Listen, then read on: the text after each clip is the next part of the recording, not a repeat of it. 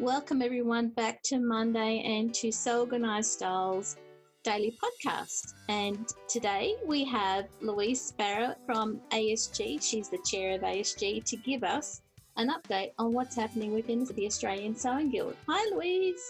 Hi, Maria. Oh, you've been really busy, haven't you? Oh, yes. This pandemic has made a lot of work for me, but I guess I shouldn't complain. It keeps me amused. And I think it keeps your guild members with something mindful to do with their time. It's trying to keep them motivated.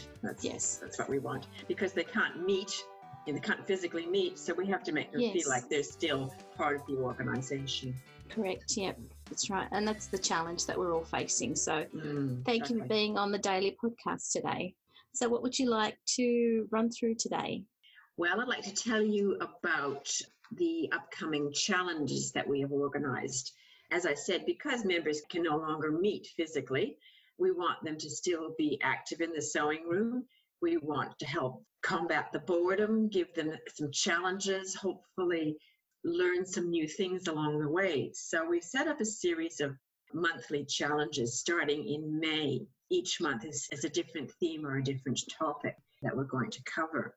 They're all simple challenges. Over past years, we have run a series of fairly complex challenges. Some of them have been very successful and others not so successful. The last one was not really very successful at all, if I have to be honest. Okay. And we wondered why. We surveyed our members and discovered that the reason was that it was too complex. There were too many elements to it. They were going to end up with a garment that they probably were never going to wear. And what they really wanted was something that was simple, where they would end up with a wearable garment or a wearable accessory item or whatever they made. And so for these challenges, we've pared it back to being simple, achievable fairly easily, but yet a lot of fun. That must be good for your members to hear that you're listening to them, asking them what it is they want, and then coming up with challenges that they can really revel in. Yeah. We've been thinking about these for a while, wondering, what are we going to do? How are we going to do it? And it's been put on the back burner a little bit, to be honest, because other things have taken precedence. But with this whole pandemic crisis, we thought this is the perfect time to introduce something to keep our members motivated. It's really good to hear. So what can we look forward to in May? Well, in May, we're starting with a nice, cozy little sweater knit dress. Because we're coming into the cooler months, although here in Queensland, I'm beginning to doubt that we're ever going to get out of summer.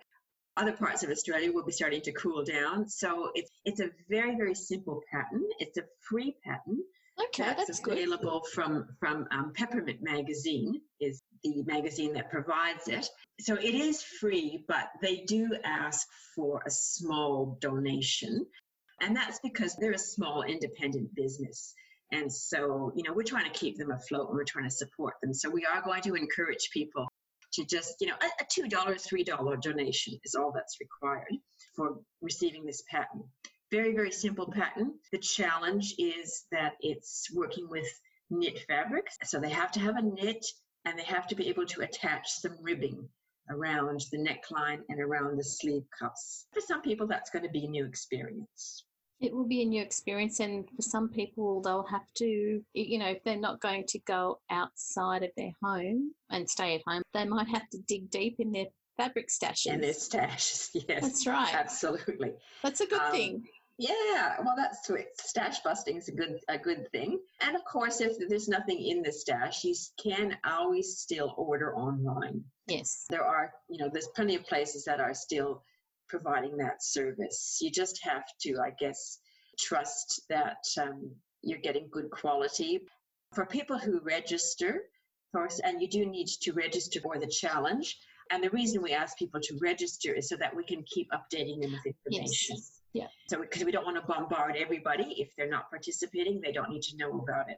So we will give participants some suggestions for where they can order online, where we know that they will get good quality fabric. Oh, that's really good to know. So at least they're not wondering where to go to and then being disappointed when the fabric hits, their doorstep. And it's like, oh, no, I've got to do this in May and I won't be able to finish it.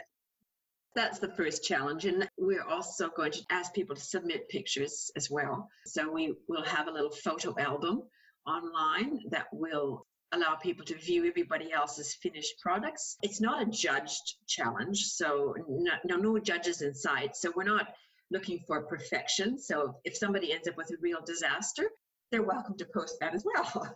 They might actually have quite an interesting story behind it too, so that'd be really good to see. Yeah, exactly. Yeah. So we're not looking for perfection. We're just looking for people to have fun and to give it a go. There's a prize, a random drawn prize based on the photos that are submitted. It's a simple prize. The project is simple, so the prize is simple too. We're not giving away sewing machines or overlockers, but just simple prizes to reward people for their effort. So even if your project ends up not turning out the way you thought it was, if it looks really good and you're the random draw, then hey, you've won, right? You're a winner. It's a winner. That's right. Yeah, so don't be backwards in coming forwards.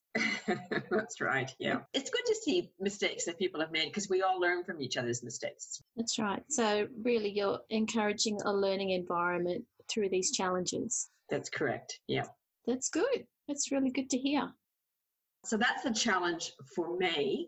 And then we have 4 more challenges already set in place that would take everybody through to September. And again, they're all simple, those simple ones, and they're all up on our website. So you will see them either on the events page or there's a page devoted to challenges and competitions. So you'll find them on both of those pages. And if we find that we get to September and we're all still in lockdown and we all still need to keep our sewing mojo going, we'll just introduce some more. There's plenty of ideas coming out of the woodwork for challenges. So, that's not the end of it. It can keep going if necessary. And it's really good to see that you've set these up so quickly since we've gone into this stay-at-home environment, and that you'll be keeping people up to date when they register for particular challenges so that they know if there are any changes or any of the fun things that might be happening in the meantime. Exactly, yeah. Well, thanks again for being on the daily podcast for Sew Organised Style Podcast. No, thank you. It's a pleasure to be here. Okay, all right. Have a lovely day, everyone. Bye. Bye.